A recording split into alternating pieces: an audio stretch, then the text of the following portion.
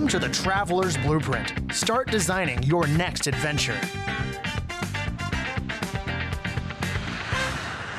Thank you for joining us on the Traveler Blueprint Travel Around discussion, where we aim to discuss the beautiful diversity of our planet as it relates to culture, gender, race, the environment, and of course, travel logistics. If this is your first time tuning in, welcome to the show. If you are a regular listener, thank you. Briefly, before we get started, if you are listening to this podcast and you are an expert yourself in the travel community or travel industry in any way and are interested in joining a future panel for a future discussion, you can submit your information through our website or send us an email at thetravelersblueprint@gmail.com with your name, your website, your credentials, and we can get you on for a future episode. So before we get into the topic today, I want to take a moment to introduce our beautiful panel of guests. I'm going to introduce you all one at a time, so please just give a quick summary on where you're located, how you are invested in the travel community, and where people can find you, whether it's your website or your social media handles. So, Leah, why don't you get started for us? Sure. Thanks for having me, you guys. Hi, everyone. I'm Leah, LA in Flight on all your social media networks, literally Instagram, TikTok, Twitter, Facebook, wherever. I am an event producer, creator, and co-host of Ticket to Anywhere podcast, and I host the Nomadic Network events in the travel community. So, yeah, happy to be here. Hey, Jeff, what about you? Yeah, I'm Jeff Jenkins. I'm the founder and creator of Chubby Diaries. We help chubby people travel the world. You can Where were find you me like 20 years ago when I needed it? I'm a chubby guy. I need help in that area. People need to get together. Sorry, I interrupted. Yeah, so you can follow me at Chubby Diaries. My website is chubbydiaries.com. I'm also one of the founding members of Black Travel Alliance, and I'm a serial entrepreneur living in Austin, Texas. Thank you. Keshler. Oh, man, I'm on the spot. Okay. You were so quick to jump in. I figured I'd get to you next. All right. Where do I start? Social media, you can find me on Instagram, Lake Kennard Tourism. Website, same thing, LakeKennardTourism.com. Facebook. I'm fairly new to social media, and I'm old, so I'm still getting used to everything. But what I do, I'm a number of things. I am an independent historian. I am a journalist. I am a tour guide, which I was doing this morning. And I'll probably think of a few more titles once I get some more water in me. But yeah. Where are you located? Oh, yeah. Look, biggest thing. Philadelphia, Pennsylvania. Yeah, there you go. Philly, yeah. East Coast. Philly, yeah. All right, Ariel. Thank you for inviting me on. Yeah. I am Ariel Rose. You can find me on all social media platforms at I'm_Ariel Rose. I'm the founder of You Trip and Travel Co., a travel blog focused on traveling frequently and affordably, and I am based in Charlotte, North Carolina. Thank you. So, today's topic, this is a good one, and I think every single person who has ever traveled in their entire life has considered this in some way, and it's travel safety. And we're going to cover this under a few subtopics.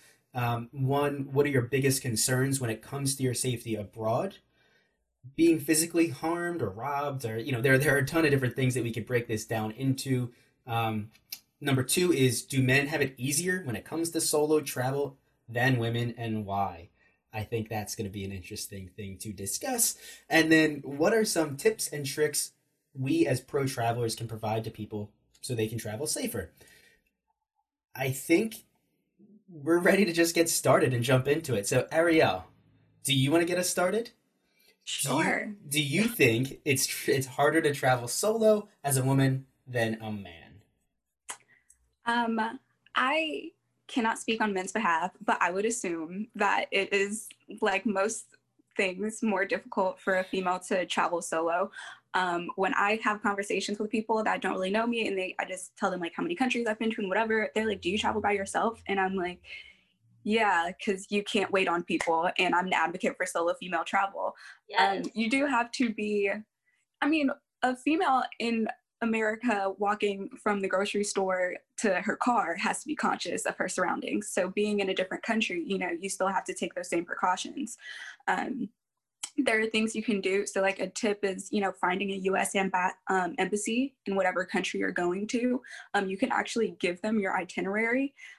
So that's a really good move to do. But bottom line, use your gut, common sense, your intuition. If something doesn't feel right, don't go that way. And someone should always know like where you are at some point. You know, when I was in Peru for a month, I shared my location with like 6 people. Like everyone, I mean, when I'm here, I share my location with those same people. It's just, it's not as crazy for a woman to travel solo as it propaganda like that. It's not safe. You know? There's definitely a stigma that women shouldn't travel solo. Right. And but I'm totally for it. But it seems like any precautions that you take in the United States where you live should be the same precautions you take when traveling abroad. And anybody that's traveling abroad has to think about the cultural norms of that location. Absolutely. Plus, so it's not any different than what you're doing now in terms of safety, plus understanding the cultural norms. The only thing, Elliot, though, that I think people need to consider is if you're abroad, you don't have the resources that you would have if you're home or if you're in your home city, whether that's, you know, a significant other or just friends and family that you're able to rely on. If you put yourself in a situation where you're in a foreign city and you're a woman who, I agree, Ariel, is more susceptible to having to deal with a lot of different things. It's tough, and I stand behind you that women should travel more. And what I'm learning with this podcast and speaking to women travelers is that it can be done. It's not an issue of whether or not you can or can't do it. It's more of an issue of making sure that you take the right precautions. And Elliot, like you said, understanding the social norms before you go, so you can travel as safely as possible. Ariel, I didn't realize you could send your itinerary to the embassy and have them. That is an awesome tip. Yeah, so that's a big tip. And I actually learned that from another female traveler that's an advocate for solo female travel, that you can connect with a U.S. embassy in whatever country that you're going to. And that's extremely, extremely beneficial. And it just gives you a sense of safety, even if like it's frivolous in a way, like if you think it is, but it gives you a sense of safety. Yeah. That seems to be one of the most important aspects, is not just there's a difference between feeling safe and being safe, and feeling safe does make your trip that much better. Because even if you go on a trip, you have everything, the place itself is safe, but you don't know that it's safe, you're not going to feel comfortable there until you actually set yourself up to feel safe. Yeah, I just asked on one of my posts, what is your preference for accommodations when you travel? Is it Airbnb or a hotel? And a lot of females did comment that they'll book a hotel if they don't know how safe an area is, which I understand, because like the first time I was going to go to Mexico, I was going to book an Airbnb and my mom was like, no, stay at a resort. And I was like, but that's her, trying to protect you and whatnot, feeling that I'd be safer on a resort than, an Airbnb where who knows whose property it is. I mean, really, or where it's going to be or how you specifically get there, as opposed to a shuttle company getting you from the airport to the resort and whatever. Yeah. I mean, if you're newer to travel, definitely go the route that makes you feel the most safe. But if you've come along precautions that allow you to feel safe as you travel, be more of an explorer, more of an adventurer, and use your intuition. Yeah, something I want to bring up too, though. I think men have the same concerns. They're just magnified when you are a woman. Like, I've been places where I'm worried about getting into a physical altercation or being mugged or being confronted in a harmful way, whatever it may be that women worry about. However, I feel as though in most circumstances I'd be able to defend myself or escape it in some way, whereas a woman might not be. So men, I do think, I don't know, Jeff or Keshler, you want to add to this? Have you ever traveled and felt unsafe? It depends, not internationally. No. Yeah, I wouldn't say internationally, more so than I would say here in America. I felt like when we have just a history of discrimination towards Black males in our states, and so I found it very refreshing that I didn't have those same. I don't know. Yeah, I didn't have those same like I feel like my life is in danger, or I feel like I'm going to be discriminated against being in international waters, or just being in international countries. So do you actually feel safer traveling internationally than you do domestically? Yes, 100%. That's a sobering perspective. This is not, Elliot, you brought this up, that like Elliot and I are two white guys, and we have not really encountered circumstances where we feel uncomfortable all that often. And it's not something that we realized we were living with, because prior to speaking with people like yourselves who have different backgrounds and different issues, and so now obviously we understand it much clearer than we did before. But I never in my life have traveled somewhere and felt unsafe because of the color of my skin in my life, or your gender, or my gender. And it's just something that you don't think about, and then once you see that other people think about this on a regular basis, it's depressing. It's sad. And especially, Jeff, having that issue in your own country and then feeling safer traveling abroad is it doesn't give a lot of hope for our country. I mean, I have to add on to what Jeff's saying. Being raised here, I always thought the United States is school. I've graduated. I can survive the United States. I have no problem whatsoever going somewhere else. Guess what? A lot of them aren't going to really mess with me. Especially, like, we're bigger guys, we're bigger black men. A lot of people kind of have that fear, like, big black guy is going to bother me. So they're going to leave me alone and give me my space. I really don't feel comfortable, especially when I'm in a black country where the government's black and there's other more black faces, the majority. I really don't feel bothered whatsoever. So those senses, those wits that you have with you in the United States, I'm not going to go down a dark alley, in the shady part of town. I wouldn't do that in the States. Why would I do that in another country? I'm going to go in a different direction. Oh, those guys over there, come here. No, I'm not going to go there. I'm going to go in a different direction. So like I said, all those things you've learned here in the United States, or we've learned here in the United States, I'm not going to go and do that in another country. It's just not a good idea. If you're a person that's not from like an urban area, or you've never been like really introduced to that part of the United States or those type of dangers, then I tell them, talk to the cab driver, talk to the shuttle driver, talk to the person at the front desk, ask them what's going on.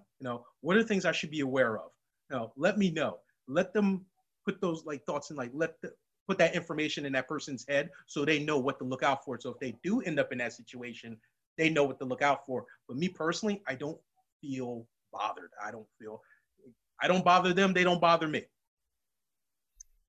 Interesting. Yeah. Now, do you think Elliot and I, being two white guys, would have to worry more going to a country in Africa because we look so different than we would in a country, a state, going to Louisiana? I don't know, some southern state. No, they'll love you. Yeah. They will love you. Mr. White Man, they will love you. Well, I've seen more white people go to Africa than more black people travel to different parts of Africa. Yeah. Love you. They'll say like, welcome. What are you doing here? They'll be very curious. Like, what are you doing here? Yeah, I will say I spent six weeks in Tanzania as part of a study abroad program, and about a week of that was in Dar es Salaam, which is the largest city on the East Coast. And I think I felt less uncomfortable or more uncomfortable in the city because there's just a lot more people and it's not a city that I'm very familiar with. And I think that was the difference. Is even if I travel to a different city in the United States that I'm not totally familiar with, it's still somewhat uncomfortable. Like, I don't know all of the good neighborhoods. I don't know all of the bad neighborhoods. But on the flip side of that, when we went out to the very rural part of Tanzania and stayed in a monitoring center, I think there were 12 of us in total that were mostly white students from Pennsylvania.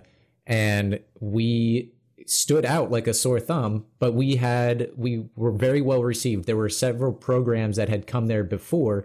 So we weren't an abnormality in those towns. And I felt comfortable enough to go on several mile runs in that area. So I didn't feel unsafe. I felt more so welcome. And I think the thing I was scared most about was the baboons. Getting eaten by an animal while you're looking like a prey animal. Yeah. There was one time where I was on a run and there was I don't know what the groups are called, a swarm, herd. But there were probably 15 to 20 different baboons that had crossed the road in front of me on my run, and they all looked at me while they were crossing. And it was very, very intimidating. And I had to come back through that same area and they were all kind of hanging out on the other side of the road now. And I was like, I'm just going to get through here fast and hopefully they don't chase me. So they were waiting for you. Yeah. For people listening, it's called fast food. Oh, okay. For people listening, if you take anything away from this podcast about travel safety, it's do not go for a run while there are rabid baboons around. I did that multiple times. Yeah. Leah, do you consider safety before you go, and are you a planner, or do you kind of deal with it on the fly? I am a planner, but I'm still very flexible. So as Ariel was saying earlier, when I go on a date in the US, I tell 6 people where I'm going. Because like this, I'm like, well, this is morbid, but I'm like, if this is the last time you see me, just know that this is where we were on a date. This is who I was with, etc. Especially a first date. So you can bet that before I leave, I'm doing those same kinds of precautions for wherever I'm going. So if I'm traveling internationally and I'm going to be off the grid for a couple days, I'll tell a few people, and I'll tell like people in my A circle, my B circle, and my family, so that it's like different people that know. I'll send them the itinerary. I usually use social media to like check in every once in a while. I don't know. I'm very active on it. So like if you haven't heard from me in a long time, it means I'm off the grid. But people are always knowing kind of where I am at all times. And I do that on purpose so that if anything happens, it's like, well, let's check and see like where she was last. But yeah, I consider a lot of safety. Like I don't carry a lot of cash on me. When I'm walking around, I have gone down a billion dark alleys. Do not be like me, because I'm just like, I want to get home when I'm in another country, but don't do that. And I always just count on myself to be able to like run fast if something happens, which is not smart. But usually it's like 4 a.m. and I'm like, I just want to get home and this is the fastest way, but it's like, I can't call a taxi because I don't want to pay for it. Silly me. Like me. Don't do that. Yeah, don't do that, guys. But I definitely have a guard up a lot, and I hate it because it makes me feel comfortable, but I know that I need it as a woman traveling solo, which I do all the time. Like Ariel, I don't wait for anybody. Yeah, like I started traveling so much when I was in college because I was like, all right, I want to go out and see the world. And I mean, as a college student, it's not like we have money to travel like that. And that's the whole reason, I started the blog and everything. It's to travel frequently and affordably. And still, even with that, people would often be like, oh yeah, I'm in, and then like drop out. So yeah, you got to go for on your own. Even like what you were saying, I'm like a planner, but I also go with the flow once I'm like in my destination finally. So like to your factor, like I research how safe a country is, before traveling there. And then I look up how women are treated in that certain country. But then even to go along with the guys, like I also have to see how Black people are treated in that country before, like as prior research before going to the country. So, I mean, it's extra factors that I have to put in being a Black female that travels solo. So it's not like it's impossible. I know a ton of Black female solo travelers. And so it's just, being prepared. I will say I travel frequently through Central and South America and Southeast Asia. And I don't look Latina, but I can speak Spanish and I have dark features. So I pass off at first glance as a Latina, but people have to double take and say, oh no, she's a gringa. They start hearing me. She's a gringa and she's Asian. And then when I'm going through Southeast Asia, I look Asian. So I will say I haven't unless I'm going to Europe somewhere where people don't look like me, I don't stand out that much in the places that I frequent. So that's also why I kind of feel okay, because I'm like, well, I can speak Spanish, I can get myself out of a situation. And when I'm in Asia, I'm like, I look Asian, so no one's gonna like kind of pin me for anything or like think I'm sus. Right. So I hate that I have to think like that, but I don't stick out in the places that I travel a ton to. So. And that's true. Like when I'm in the Caribbean, I blend in. You don't know until, like I open my mouth and I'm speaking to you. Exactly like what you were saying. Like then they're going to say you're, Yeah. But like when I'm in Peru, when I was in Peru, I was, the only Black girl for miles. So, and I had braids in. So then that's like when I was in China, I was like, it's very interesting being Black in China. I don't know, but for some reason everybody knows that I'm American. Like they can see me Because from of a our distance size. and be like, It's our probably size. how you dress. American. Oh, big black Probably American. how you dress. Yeah, they were like, American. Who is the was it Ortiz that is the Boston baseball player, Red Sox? David don't know. Ortiz, Yeah, yeah, Big Poppy. yeah. Because there, I think all there was a trope for Japanese and Chinese people that every time they saw a big black guy, they would think it was David Ortiz. Yes, I've heard that. I've heard Because that. Japan loves baseball, and I think they were a big fan of David Ortiz. I've been confused for hip hop artists, baseball, football, Movie military. stars, like It's like it's everyone. a It's like, lot. oh, you hip hop. You know Jay-Z, right? Like, yeah. Are You know you- Jay-Z. Oh, come in, Jay-Z. Oh, you know Jay-Z. Come on. Oh, okay, I'm cool. I've definitely gotten treated like I've gotten like royal treatment in a lot of ways, or like that celebrity status treatment from being in other countries and them thinking I'm somebody else. Movie Are these stars. typically Asian countries? No, actually, it started with European countries for me. In Japan, I don't think I got a lot of people that wanted to take pictures with me, but it was never a like, oh, let's open these doors to you all. Because there's multiple places in Japan where they're like, Americans can't come in. White, black, it doesn't matter. You're not coming in. So, but definitely in Europe, I got that a lot in Europe. Yeah.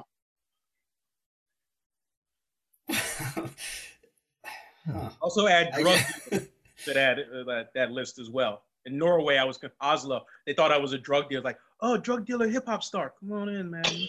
No. in I Norway? like how they said drug Yeah, dealer hip hop star. Yeah. Come on in. I got that a lot. Come on in, yo. He's big guy. He's I'm like, yeah. Okay, yeah, sure. Free, right? Yeah. Come on, man. Yeah. Okay. What's up? Yeah. Especially just sometimes my Phillyisms come out. Like, yo, what's up, man? Like, yo, like, oh, he said, yo, what's up? Definitely, man. Come on. Like, all right. That's funny. Weird. So, getting back to safety a little bit, and stepping away from gender and race, I want to get into maybe travel insurance a little bit and injuries and how some of you may have dealt with injuries. Do you book travel insurance, things like that? So, if anybody wants to pick that up, Jeff, I saw you nodding your head a little bit. Leah, too. If either of you want to pick that up. You want to know something? I never used to get travel insurance at first. I don't know. I thought I was resilient and nothing was going to happen to me because I had been traveling, like I had been 30 plus countries at this time. But it wasn't until I was in Thailand and some guy like passed out right in front of us, and it was like super late at night. The lady came up to him and was like, "Do you have travel insurance?" Because she was like, if we take him right now, it's going to cost him $1,200 if he doesn't have travel insurance. So I said, you know what? Let me look at this travel insurance. I literally bought it that night online, and it was very cheap, but it was like, hey, I don't want to be like this guy, pass out, like have a situation to where I need to go in and then get hit with like this crazy bill. So now it's like just worth it. And then I fell off a moped. I got a Bali burn. And so that's where your skin comes off because you fell on the ground. Did he call it a Bali burn? Like Bali, the country? I was in Bali. I was in Bali at the time. Yeah. So yeah, it was a Bali burn. So or a Bali tattoo. I know somebody who got into an accident in Bali too. I don't know. Is that common? I guess it is. People, and somebody had just told me to put on. Like I watched a YouTube video right before, and it was like, you know what, you should wear a helmet. And I was like, I'm gonna wear a helmet, and thank God I did because 5 minutes on that bike I fell and literally took off like skin on the front part of my leg. So yeah, and then having that insurance, it was only $50. But they like took care of it, bandaged it all up. So I only paid $25 on top of the $50 for the insurance that I had. Do you remember who you used? World Nomads at that time. What was it called? World Nomads. World Nomads. Okay. Yeah, we've heard that one before. So a lot of credit cards have not necessarily insurance policies, but ways to get money back for travel related things, but not necessarily health items. So is travel insurance really only designated to health items, or is it for getting money back if you have to cancel a trip, or if you end up having to stay in the country a little longer and you have to cancel a flight on the return home? So I live by the rule, if you cannot afford travel insurance, you cannot afford to travel. So I always have travel insurance for every trip I go to. The ones in the US I don't, because we have like the healthcare here. Mm-hmm.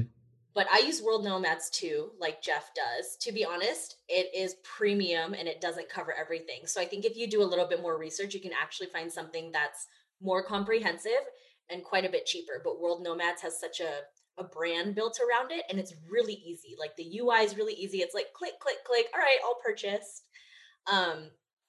But oh my God, I totally forgot the question. I was just going into World Nomads. Is it only for health, or is it for other purchases? Right. So World Nomads covers up to, X amount when say like dental procedures, health procedures, whatnot. But it also covers like if you needed to be grabbed out of a country, what's it called? Like expatriate or yeah. When you need to be like, when they need to grab you out of a country in an emergency, like there's a natural disaster, etc. Or canceled missed flight, or not a missed flight because that's your fault, but like a canceled flight, like that's out of your circumstances, lost luggage, rental vehicle accidents, bike accidents, depending on whatever plan you buy, it'll cover up to X amount. And on my podcast, Ticket to Anywhere, we did episode 9 was all about travel insurance as well, because my co-host doesn't use it. And she's like, you use it for every trip? I'm like, every trip. But I also have pre-existing, I have like torn ACLs, torn ligaments, which travel insurance doesn't cover pre-existing conditions. So I don't think I'd be covered. Luckily, I've never had to tap into my travel insurance, knock on wood. But it wouldn't cover something like that because I've had knee injuries for like 15 years. Now, if this was a new thing that happened while I was traveling Machu Picchu, it probably would be covered if I had to go to the hospital for it, or if I had to go to the doctor for it. And it seems like a lot of countries outside the US that we tend to travel to, like South America, Central America, and Western Europe, and even Southeast Asia, some of those countries have their own socialized healthcare. And in some cases, it's actually, if you get injured there without insurance, you still almost pay nothing. And it seems more important for people that are traveling not from the US to the US, that'd be more important for them to get health travel insurance. Because if you get injured in the US and you do not have travel insurance, you are going to be paying a lot. There's a whole travel market.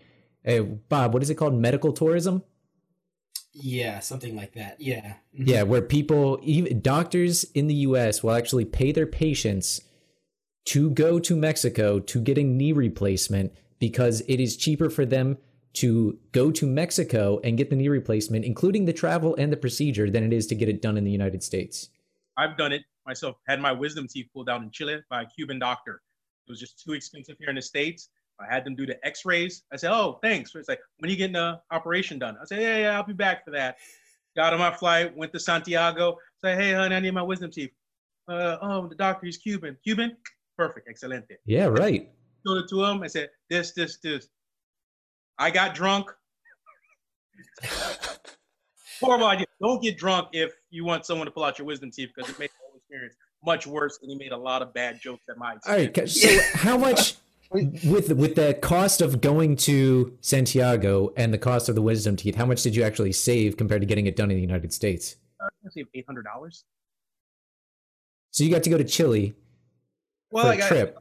And I was staying with my girlfriend at the time because I was always coming back and forth. So it was just like, I was like, I need this teeth pulled out. They took me down to, I forgot the name of the station, but they took me to the office. I said, it's like, okay, let's do an x-ray. I said, guess what, buddy? I've got the x-rays. That one. Like, no problem. Like, can you come back next Wednesday? Do you need Novocaine and stuff? It's like, buddy, I'm just going to get drunk. Yeah, okay, give me some Novocaine. Got drunk. I'm tipsy, come in. Took a long time, but yeah, they like my teeth were impacted, so they were in the gum. Yeah. So it took like a really long time, but I saved so much more money as to like having it done in the States. It was like perfect. when I'm hurt or something really bad, I'll say, that's my insurance plan. Say, if I'm ever hurt really bad, get me on a plane to Chile and let them take care of me. I'd rather be there than pay a lot of money here. So Right. that's my plan. And a lot of people, for some reason in the United States, because people tend to just think we have to do everything better than everybody else, that doctors in other countries are not going to be as good. And that's just not true. And people just need to realize that there are good doctors all over the world. And so, Yeah, I mean, okay, like you can do that. Yeah, the US is, I think, ranked like 20 in the 20s for national health care. Like national health of its people. We're in the 20s. And we pay twice as much as the second highest person per capita for health. Doesn't make sense. I didn't realize people went out the country to do like needed medical procedures. Like I knew it was very common to go out the country for cosmetic procedures, but I didn't realize to do like a knee replacement or like wisdom teeth. I know people have gotten like cosmetic teeth stuff done. A lot of wealthy people do it. Yeah, which is even the most crazy part. Is like even they can afford it. Are the ones? Yes, they're leaving to go get it done somewhere else. Which is mind blowing. Who live along the northern border of the United States, close to Canada, right? Don't they go in there? I mean, I don't know anybody personally, but I have read that that's somewhat common practice. But so going back to travel insurance, a few things that I just want to touch up on if anybody wants to add anything. You can look at your credit card if you have one of those travel points credit cards. A lot of times you are automatically enrolled in some sort of travel insurance program through the credit card company if you book travel through that card. I know Chase is a big one for that. You can also look to your employer. Sometimes employers offer travel insurance as part of their insurance policy, something else to pay attention to. And I think that's it. I just wanted to bring attention to those two things. I don't know if anybody has personal experience using either of those. I have. I've used my Chase Sapphire Reserve card. And it's interesting because, I mean, their insurance doesn't want to pay out. Like at the end of the day, like they will do everything they can not to pay out. So I do, even with Chase, I would keep in mind that they are very meticulous about the circumstances. Like it's almost like this needs to happen, this needs to happen, this needs to happen, this needs to happen before we actually even want to pay for it. So it was definitely interesting going through their process on time. A piece of advice, and this was given to me by someone else, at the end of the day, when you file your insurance claim, if you were cliff diving and you need to file this claim, if the people at the insurance company didn't see you cliff diving, you were not cliff diving. So, off the record. I think this is Bob. This is recorded. Oh, it is. Yes.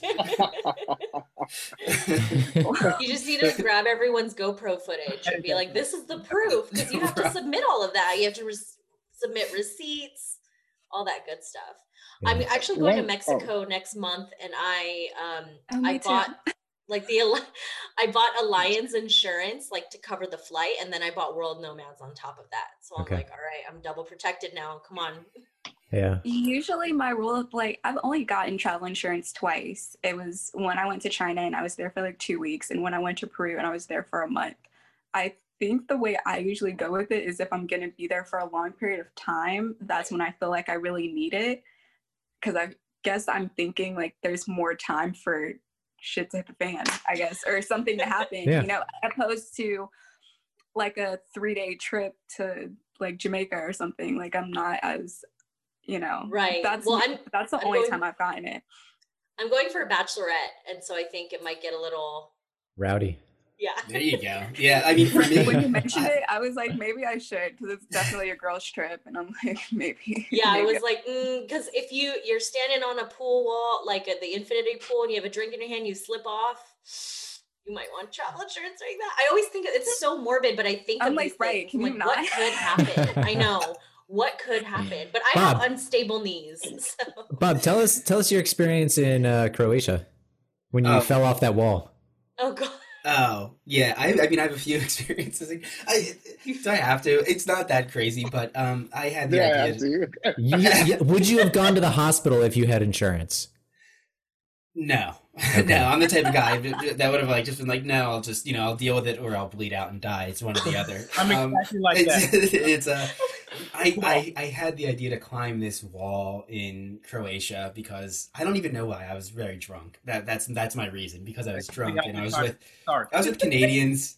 We were drinking with Canadians and we were out with them, and I climbed this wall and then I slipped and I fell into this bush with several inch long spikes, and I looked like I was attacked by a porcupine. I still have some scars on my arm. I had all these spikes just sticking out of my arm, and we had to sit there and pull them all out. And I was so drunk, the blood, the alcohol thins your blood.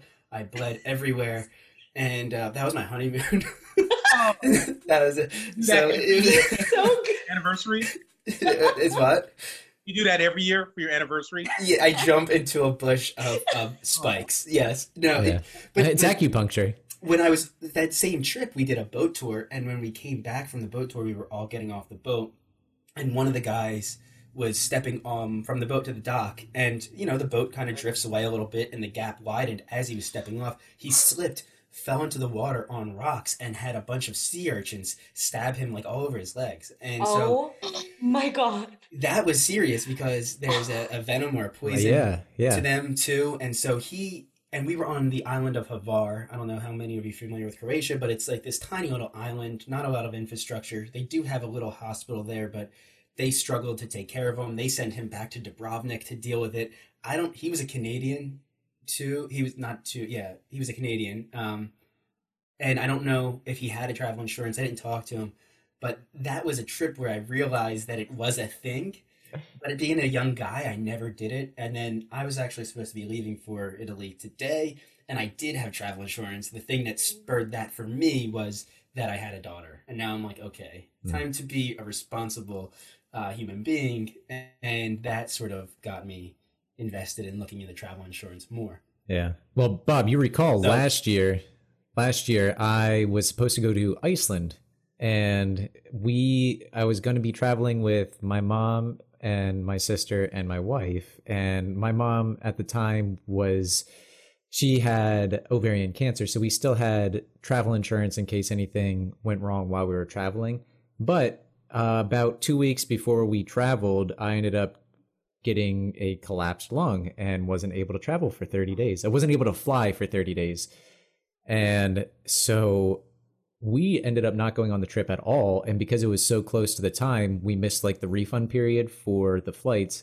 So I think I had bought the most everything from the tours to the flights to the Airbnbs with an American Express card. And I was actually able to reach out to American Express and just start the refund process because I didn't think the flights would be refundable. But then I reached out to the flight company and ended up getting it fully refunded, every single aspect of the trip fully refunded without having to go through the credit card company, which was really nice. But I knew that there was an option with my credit card. Yeah.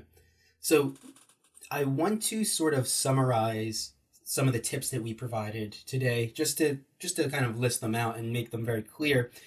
And if anybody has anything to add to any of them, just let me know. But some of the things that we covered were, carry limited cash. Lee, I think you said that. I think it's a great one. I highly recommend it. Keep the credit card to be able to tap into the cash, but don't walk around with all your money that you have saved for the entire trip. That is never a good thing to do. Don't carry too much money, no matter where you are at any point in your life. Just a general rule. Small bills. In my opinion. Also, can I pipe in on that? I met a girl who only brought one card. She was in the Philippines for 3 weeks. She brought one card with her, so to loan her money. So carry more than one card with you when you travel in general. Very odd. This card. There's times where one bank would turn off something. They was like, "Hey, what's going on?" Even after making notifications to them, they were like, "Oh wait, time out." Yep. Because sometimes there's times where I made multiple purchases back to back with the card, and just for me being in another country, they just be like, "All right, we're timing out this card," and then you have to. I was like, "What would I have done if I didn't have another card on me?" So To piggyback on those 2 points, make sure you should probably consider getting data plans for any cell phone you have. I know there are several options out there that are pretty cheap and you pay by your megabytes used. And if you have a card canceled, you can at least go online to reactivate your card or get another one. And if you're in a fairly first world country, most places are starting to accept Google or Apple payments from your phone. So if you have that data, it's pretty easy. And then you have that resource to check other things or get in contact with someone else. Yeah, and when bringing more than one card, my thing is I always bring different types. So I like to use an Amex most of the time, but then there are some countries or some restaurants, there's even some places in the States I don't take Amex. So then bring like a Visa or a MasterCard, like have them be different kinds of cards. And then with keeping not too much cash on you, I always make sure to have small bills on me as well. Yeah, Visa is definitely the go-to. I always, it hasn't been almost anywhere other than China, and there's another couple of countries that just don't take visas at all. Like, or if it is Visa, it's their kind of Visa. Like, oh yeah, yeah. I would imagine Cuba doesn't take Visa. Is that an accurate assumption? I've yet to go. I think Cuba's only cash. I just went to a presentation on it. It's like cash only for everything. Right. Only cash, and there's two types of cash: cash for tourists, cash for locals. So. Yeah. And if you're able to get in as a local, if you find the right people, it's actually cheaper. They took that gringo tax. Yeah. Like a gringo pricing structure. Yeah, it is. I'm going to keep going down the list, but anybody stop me at any point if they want to elaborate. So I have travel in groups. Obviously, I think for obvious reasons, it can be beneficial to your safety. I have don't drink. Well, Bob, I want to... Spikes in your arms if you don't drink. It makes it safer, but it also makes it less fun. But the travel in groups is an interesting one because I think there are two sides to it. Travel in groups, you are safer as a group, but when you travel in groups, you're also easier to spot that you're a tourist and can be targeted as such. Well, what's the lesser of two evils? I think traveling in groups and being identified as being tourist is still safer than being alone. That's my opinion. I'll give you that one. I'm with you on that one. Yeah. Well, like Ariel and I, we tell people where we're going beforehand, but I'm biggest advocate for hostels. Even in hostels, when you can't go out in a group, I'll go out on my own to get food or something. I'll usually tell someone in the dorm or the front desk, I'm like, hey, I'm just going to go grab food. Like, I don't know when I'll be back, a few hours, whatever. So that at least one person knows where I am at all times, no matter like who it is. But there's a lot of times where I just can't or don't travel in a group. But I am staying in a social situation. So I'll usually let people know, like, this is what I'm going to go do. And just communicating where you are with friends and family and whoever you can. I want to take a quick side tangent here because for the longest time, I never told anyone where I was going, if I was going on a hike, a bike ride, and if it was long. Ketchler's with me on this, and this has never happened to me. I have injured myself multiple times while on these adventures, but nothing that I couldn't get home. But the movie 127 Hours in the book, hours, that's what I was just want to say, buddy, scared the living crap out of me. And because I've realized I could easily get into one of those situations, and not telling anybody where I am is just dumb. I would never tell. I tell everyone now. I didn't say I used to not tell Marlia, my wife, if I was hiking like something that I thought might be slightly dangerous, because I would be like, if I don't tell her, she's gonna worry. And it's just a quick hike and I'll be right, up and back. And then one time I was hiking in Utah in the wintertime, and I was going up this incredibly narrow path, like maybe 2 feet wide, and it was covered in ice. And I really wanted to reach the summit, and I kept going and going and going. And eventually I got to a point where it was so slippery that I could no longer stand up on the path. And I had to drop to my butt and slide down the icy rocks to make it back down to that level that was safe. And at that was like a turning point in my life, in my hiking life, where I never took... I didn't take my safety for granted while hiking alone, and I made it a point to tell people what I was doing. Don't do it. Don't make that mistake. If you're listening to this, don't make that mistake. We're learning a lot from you, Bob, from everything that you've done and tested. We're learning what not to do. There you go, and that's what I'm here for. Yeah. All right, I'm going to keep going. So check the state.gov website. I know it's something that I use. I don't know if anybody else here uses it, but they do have good information on local laws and social norms. They have information on whether or not they the culture you're going to visit is kind towards people of different race, different gender, different sexual orientation, and things like that. So for maybe a country that isn't, you can get some information on that and plan better for you. And with that, they have an interactive map that actually color codes all of the different travel advisories for different countries and gives information on why the travel advisory is as it is. So another thing that I like to do, I take pictures of my passport, my personal documentation, and then I email it to myself.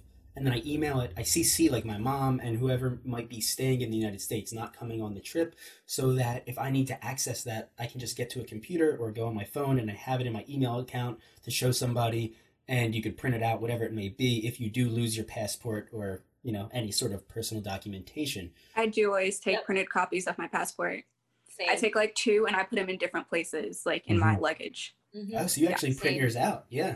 That's a good idea. Yeah, I print mine. I do too. I think emailing it's smart too, but I print like 2 copies of it. Same. I do it with my driver's license also, because when I go, I leave the hotel or the hostel, the Airbnb, I don't bring my passport with me. I bring my license, still a form of identification. So. Yeah. And then one of the last things I have is just to have the embassy information saved somewhere in your phone, in your email, whatever it may be. Just know the location, the address, the phone number. And then Ariel, what you said, sending them your itinerary. I think that's amazing. Especially if you're traveling solo to a country that doesn't have the tourist infrastructure that, Italy may have, which is like, revolving around tourism. If you're going to a country that's a little bit off the beaten path, I think that's incredibly, it should be priority. Send your itinerary to them and let them know that you're going to be traveling through their country. Yeah. I have another little tip to add to that. If you're staying alone in like a hotel, hostel, you might not be able to do it for an Airbnb, especially if you don't speak the language of the local country. Take a couple business cards. So if you're in a taxi and you can't speak that language, or you don't know where you are in Google Maps, they can't read your Google Maps, you can just show them the business card of where you're staying. That's smart. That's really smart. That's very write smart. it down on a piece of paper or something, because you'll run into a language barrier or your map's not working. This would be useful. Yeah, the house that I stayed in Peru, one of them, they had it like at the front door. It's like an index card with their address on the back. It was literally like a map, and it showed where the house was. And I did run into an incident where we weren't connecting very well, and I just handed him the card, and he was like, okay, it got me right there. So yeah, no, that is a really good tip. Yeah. Thank you for that. Elliot, are you ready for your hoorah question? So for those listening and for you guys, Elliot has this question that sort of summarizes the trip. I feel like we need like a radio jockey sort of. Yeah, we do. Like Elliot's hoorah question of the day. Elliot, what do you have for us today? So we've talked a lot about safety in travel, but when we think about travel itself, getting from point A to point B, what is the safest form of travel that you prefer to take, whether it be car, train, Uber, taxi, plane, boat? Who wants to go first, Elliot? Who are you directing that to? I am directing it to Leah.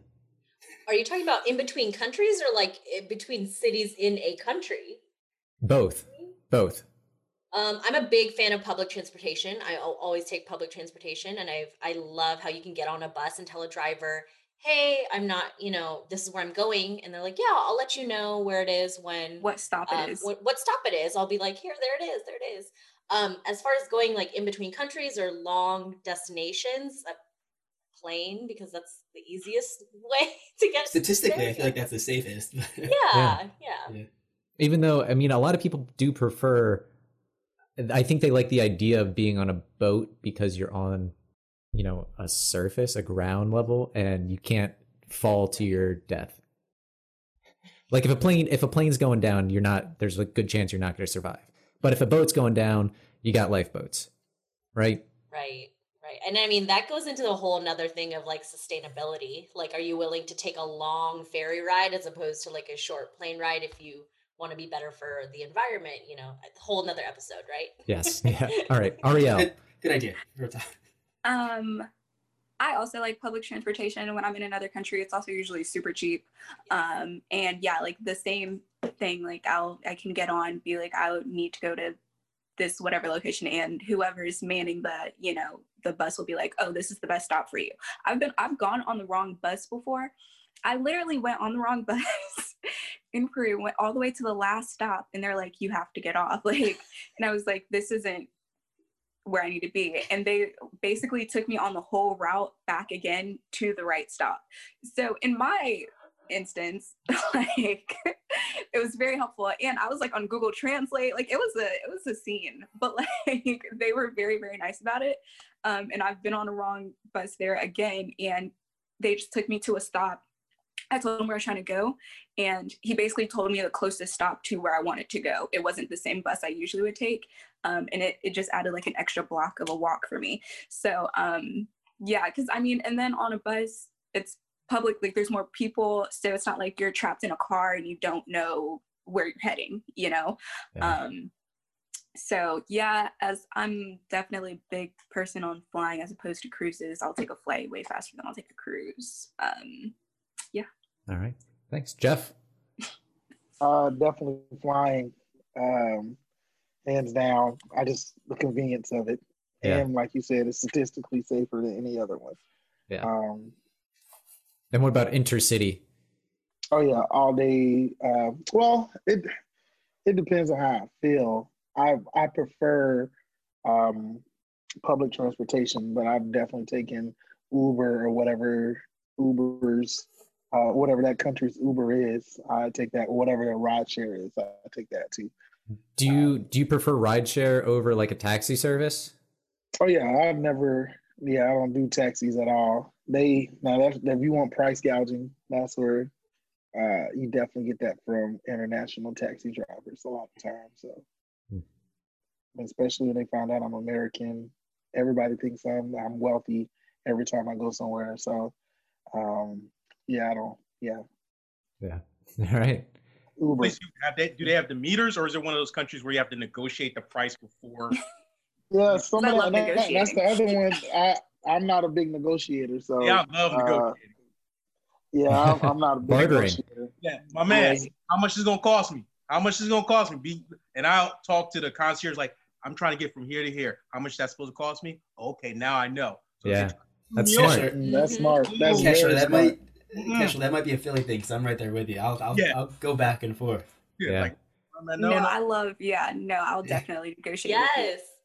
Me too. Like, let's go. Right. I love it. Like in other countries, Uber and Lyft is usually more expensive than taking a taxi, even if they tax you. So like, as long, but what you said about asking the concierge, that's like a good route to go, because then you know an estimate of what a local would pay for that. So you know when they're overcharging you because you're a foreigner. Got me on that one, guys. Yeah. But Jeff, I'm kind of with you. I'm not a huge fan of bartering. I would prefer to know the exact price. So having Keshler's number gives me that peace of mind by saying, no, I'm paying for this at this price. You can take me or I'll find someone else. Yeah. I am kind of I'm going to go against the grain a little bit. I would pick Uber and Lyft. I mean, if in terms of safety, I think that knowing my driver, having his license plate information, seeing his face, knowing the car, and then being able to follow the route and making sure that the driver's staying on route, completely in terms of safety, to me is the best way to go. I mean, I know it's typically more expensive and things like that, but if that was my major concern, I would have to go with Uber and Lyft for me. Yeah. I do. So international travel is definitely flying for me.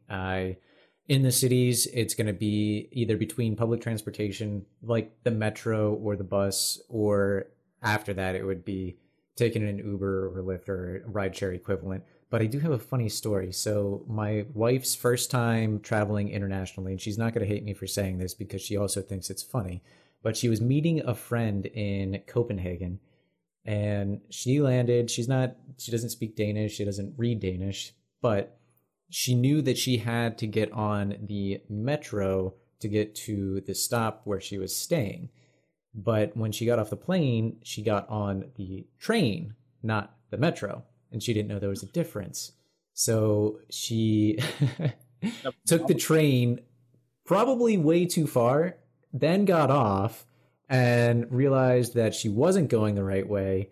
And then she ended up asking someone, and of course most people speak English, and she was like, is this the metro stop? Is this take me to the city? And the woman that she spoke with looked at her like she was a complete imbecile, because she's like, yeah, that's it.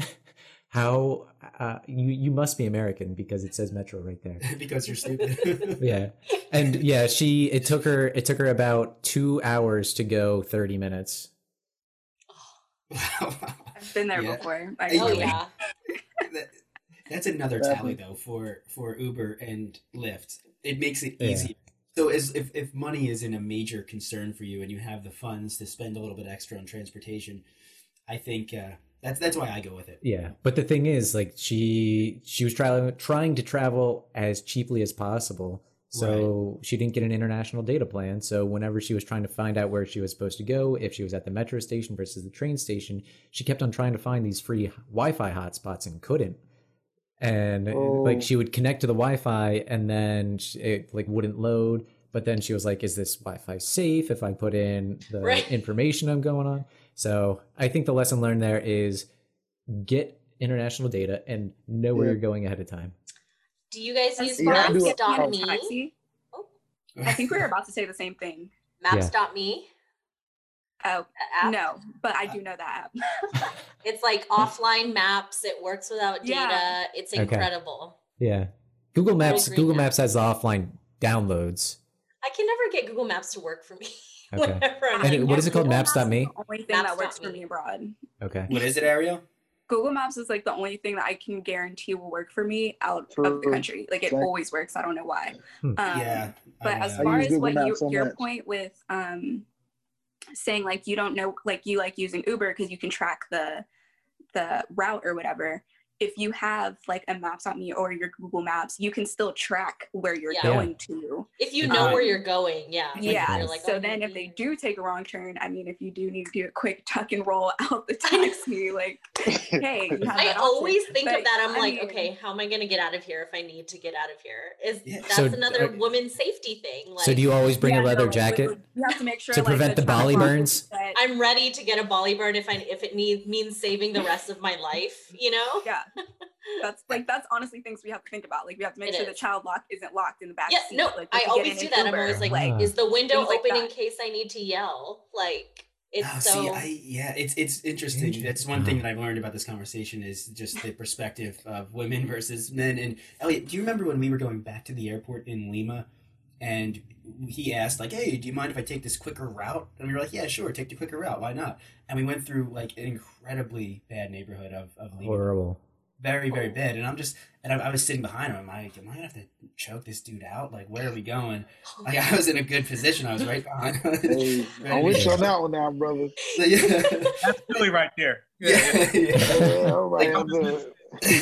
Where was he taking us? And it ended up, I mean, obviously he was doing us a favor, but you do never know. And if I was a woman traveling alone and I didn't have the physical capability to choke a guy out, I would be pretty concerned. So keys between the fingers all the time, any sharp object between the fingers, like ready to run, ready to tuck and roll. Have you guys taken self-defense courses to make yourselves feel more comfortable traveling? No, but I would. No, I'm the same. Yeah, I need to. Okay. Right. I've thought about it multiple times. Haven't yet. Yeah. We've been thinking about it a lot, but haven't done it yet. Another hack is there's like this really easy like door lock that you can put in your like hotel door, your hostel door, your Airbnb. They're really cheap on Amazon, but that also gives you a sense of security, even if you think it's like flimsy, but it's a really quick, like it slides in between the door and the frame. And there's like another piece that goes on top. And so it just acts as like a second lock. So if you're staying somewhere by yourself, that's also another thing to have that, will make you feel a little bit more secure. There's so much gear for women to like protect themselves. I'm in so many like women travel Facebook groups and people are always like, get this, get this, get this. And it's so sad. Like the amount of money we have to spend to protect ourselves in case anything happens is crazy. Wow. Yeah. I learned a ton today. About that stuff a lot. Yeah. I learned a ton. This conversation has been incredible.